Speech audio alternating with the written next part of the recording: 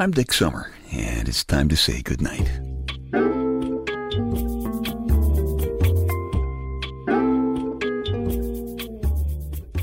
This is a quiet place to rest your head, a safe place to hide a hurting heart, a gentle place to fall. We just call this place goodnight. As usual, just sitting here in the big black leather papa chair in my living room, and I'm looking at a dinner invitation. It's from some old friends I haven't seen in a long time, very long time, much too long a time. Isn't it funny how such a long time can happen so fast? Doug and his wife Charlene are the kind of friends who like to discuss things that are really important, like what do women really want? And what would it take for men to give up the TV remote? They're friends. They're fun. In case you're wondering, we came to the conclusion that the thing that women really want most is Häagen-Dazs ice cream that has only 25 calories per gallon. And Doug and I agreed to give up the TV remote if Charlene and Wonder Wench would give up shopping for shoes. One time when the ladies were involved otherwise, Doug and I kind of agreed that we would be glad to get cramps if the ladies would agree to go bald. But we won't go there. Doug and I got banished from the radio business at about the same time, and we both fly little airplanes, so we have plenty of things to talk about. For example, the last time we got together, Doug managed to convince me that if Bill Gates went flying with us, his wallet should be classified as carry-on luggage. And I tried to get him to demonstrate what chairs would look like if our legs bent the other way. It was very late at night when we tried that one. And we both agreed that if they always have somebody demonstrating stuff in the housewares department of a store, why shouldn't they do the same thing in the lingerie department? And Charlene and Wonder Wench always seem to have plenty of things to talk about, too. Mostly, I think, what are they going to do about Doug and me? The reason I'm bringing up this dinner invitation is that you should know that my lady Wonder Wench often encourages me to be more careful of my table manners. And she does that with the toe of her pointy-toed high-heel shoes under the table. When, for example, she catches me taking monster bites. She doesn't seem to understand that I can't help that. I get hungry. I tell her in some cultures it's considered impolite if you don't belch after a meal. I remind her of the words of Big Louie, his own bad self, when he said, "'Tis better to burp and bear the shame than not to burp and bear the pain." And she's not impressed. She also takes exception if I talk with my mouth full. Now, wait a minute. She always says I should be more communicative, and then she asks me a question, and I've got half a hamburger in my mouth. What am I supposed to do? I'll tell you what I do. I move my legs out of the way real fast.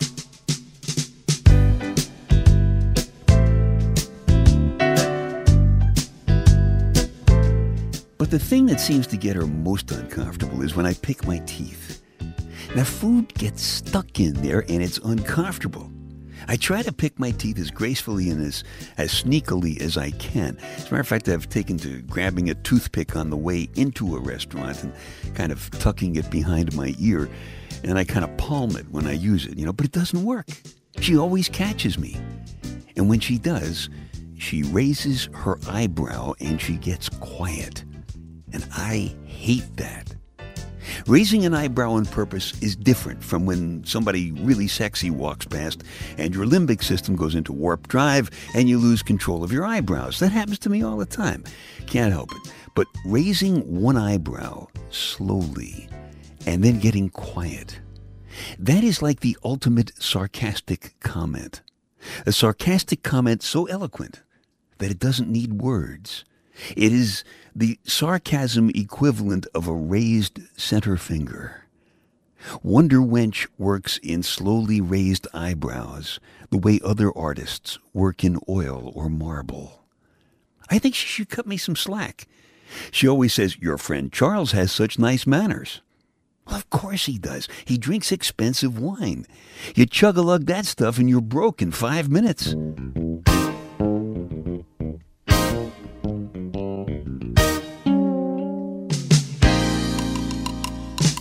I could be worse. I see guys wearing baseball caps backwards in restaurants. Now, I think that's not only impolite, it looks really stupid. I don't do that. I see guys wolfing down their food with their chins down on the plates, making noises like the intake end of a 747 engine. I'll bet you there are guys out there who probably drink their milk right out of the cow. And don't forget the kind of guy you see in the singles bars. You know, they're always experimenting to see how many beers you can pour in before they start pouring out. The kind of guy who's never made eye contact with a date because breasts don't have eyes. I could be worse. We were having dinner at our favorite diner on Thursday. The place is run by a guy by the name of Alex. Now, Alex is a very cultured guy. He was a lawyer in Egypt before he came here, and he became an American citizen. And like any good restaurant owner, he's always roaming around the place to see to it that things are going okay. And he was visiting with Wonder Wench and me, and I noticed a sudden little cringe as he was watching the salad bar. I looked over there, and it was just in time to see this big guy who looked like a member of the Two-Fisted Booger Brigade in a stained sweatshirt and torn jeans, you know. He had a bowl of soup in one hand and a salad dish in the other, and he wanted an apple. Now, you can't make this stuff up. He just reached down and grabbed one with his mouth. Now, come on, get the picture, okay? This guy was a real porker, about the size of your average zip code, and he's walking back to his table with an apple stuck in his mouth. I mean, he could have been a little subtle about it anyway. Now, I would have tucked the apple politely into my armpit, for example. But no, he got back to his table, and back at his table there was a woman and a boy and a girl. I assume it was his wife and son and daughter, and they were waiting for him. And the woman and the girl both glanced at each other when they saw him, and they kind of rolled their eyes. And the boy just kept eating his chocolate pudding with his fingers. So, hey, I could be worse. But you know what? I could be better, too. My dad was better. He did little things that I sometimes forget. When he walked down the street with Mom, he always walked on the outside, and he said that's because a guy should walk on the outside in case a car comes along, splashes, mud up or something like that. It was just a little thing, but it made Mom feel a little special, and that's not a little thing. And I want to make my lady Wonder Wench feel special too.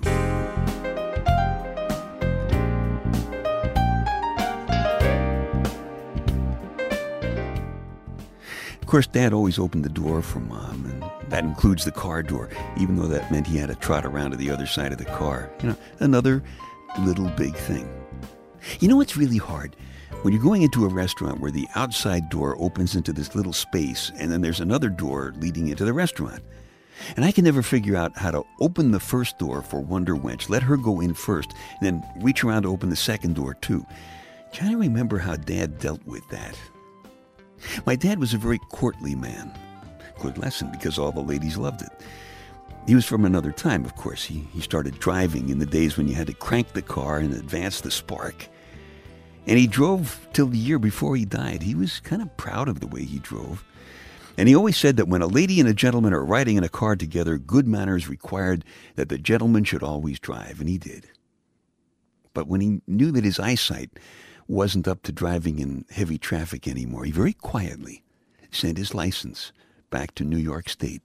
He didn't have to do that, but he figured that's how a gentleman should end his driving days. As I said, I could be worse. It's awful hard trying to live up to Dad's example.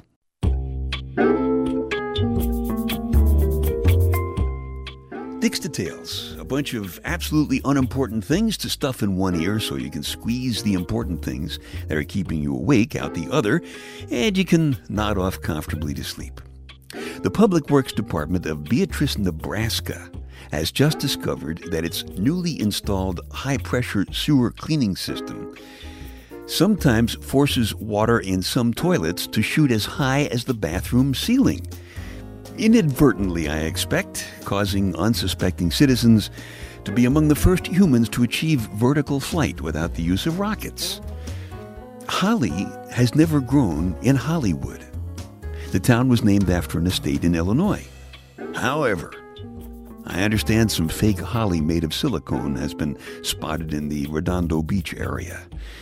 Your fingernails grow up to 4 times faster than your toenails, which is probably why more people bite their fingernails than their toenails. And that's also very fortunate, because you bite your toenails too often, you never be able to stand up straight again. Dick's Details. They take your mind off your mind. Some days, 4 out of the 5 voices in a guy's head give us very bad advice. Here's a story from the Bedtime Stories personal audio CD about a guy who might get a second chance after he made a very bad mistake with a very pretty lady. You look pretty good. You're wearing a simple black dress, short and clingy. It always makes you feel sweet and sexy. You haven't worn it since the Christmas before your divorce. Tonight you felt the time was finally right for you to become a fully liberated single woman again. You treated yourself to a new hair color for the occasion, blonde. You always wanted to be a blonde. But your husband always made fun of you when you told him that you were thinking about it. It's done up in a soft bundle of curls with a black velvet ribbon to keep it in place. You've been a member of the Club for Divorced Parents for a few months now, but this is the first time that you've gone to one of their dances. You decided that instead of waiting at your table for some man to ask you to dance, that you'd pick a man yourself, take him by the hand, and lead him onto the dance floor. It didn't take you long to find an interesting-looking guy just a few tables away. You took 3 deep breaths, you put on your friendliest smile, and you looked up directly into his eyes and asked him if he wanted to dance. He didn't even hesitate. He just looked down at you and said, "No." And just as he spoke, the music stopped, and you knew that everyone in the room heard him. You didn't expect that, but you didn't let it stop you either. You turned to the guy right next to him and simply held out your hand without even looking at him. He looked absolutely shocked. He smiled, and he actually kissed your fingertips. You stood up and you slow danced with him for the rest of the night. He's a little older than you, not very good looking, short, heavy set, balding. Not even a good conversationalist, but very polite. A little old-fashioned, very nervous. He had very comfortable arms. He couldn't take his eyes off you. And now he wants to see you again, and you like the idea very much. It's actually exciting. You certainly didn't expect it. And then he apologized for making fun of you for wanting to be a blonde, and told you how sweet and sexy you look in that little black dress. And he said cheating on you was the worst mistake of his life except for one thing. Just that one thing. He said the worst mistake of his life was not stopping the divorce.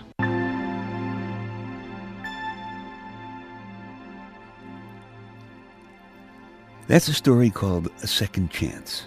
It's from the personal audio CD called Bedtime Stories. If you like it, you can just keep this podcast. Or if you want a fresh copy, just go back to dicksummer.com and download one from the CD Baby icon. Whatever works for you. A great email came pouring in from proud podcast participant Airplane Captain Eric. Says in part, quote, "I didn't download your latest podcast until this afternoon, so I won't hear it until bedtime tonight." Now get this, he says, "I can't wait to lose consciousness with Dick Summer." And here's another note from a nice guy by the name of Bucky, who's licking some kind of serious romantic wounds. It says in part, "Sometimes I wonder why a woman wouldn't consider a guy like me a real asset. Consider that I've loved, really loved before, and I lost. But I'm willing to roll the dice again for the whole wad. I'd be here for a woman when the rest of the world turns out the lights. And she'd know it because I've done it before. And whatever someone has done before, they're likely to do again." That's an interesting question. So if you're a card-carrying woman, drop me a note at dick@dicksummer.com. Well, let me know if you'd consider a guy like Bucky an asset if he loved, really loved, and lost, but is willing to try again. Or would you just consider him to be a loser? I'll pass your notes along to him.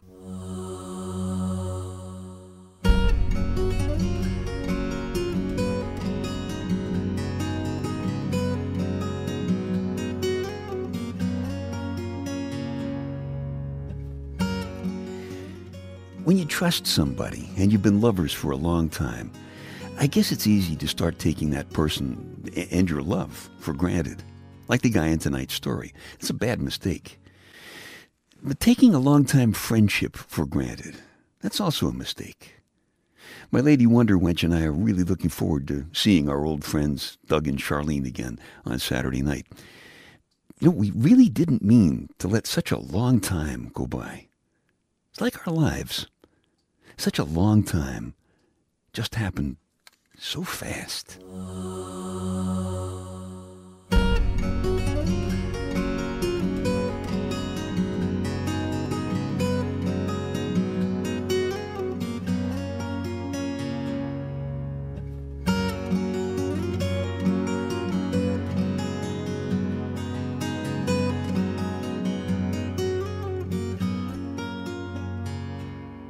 Okay, time to tuck you in now.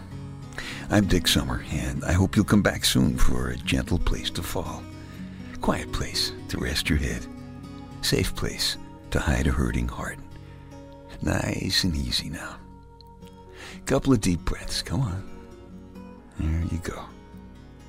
Just one more. That's better. All the way to sleep. All the way to sleep. Good night.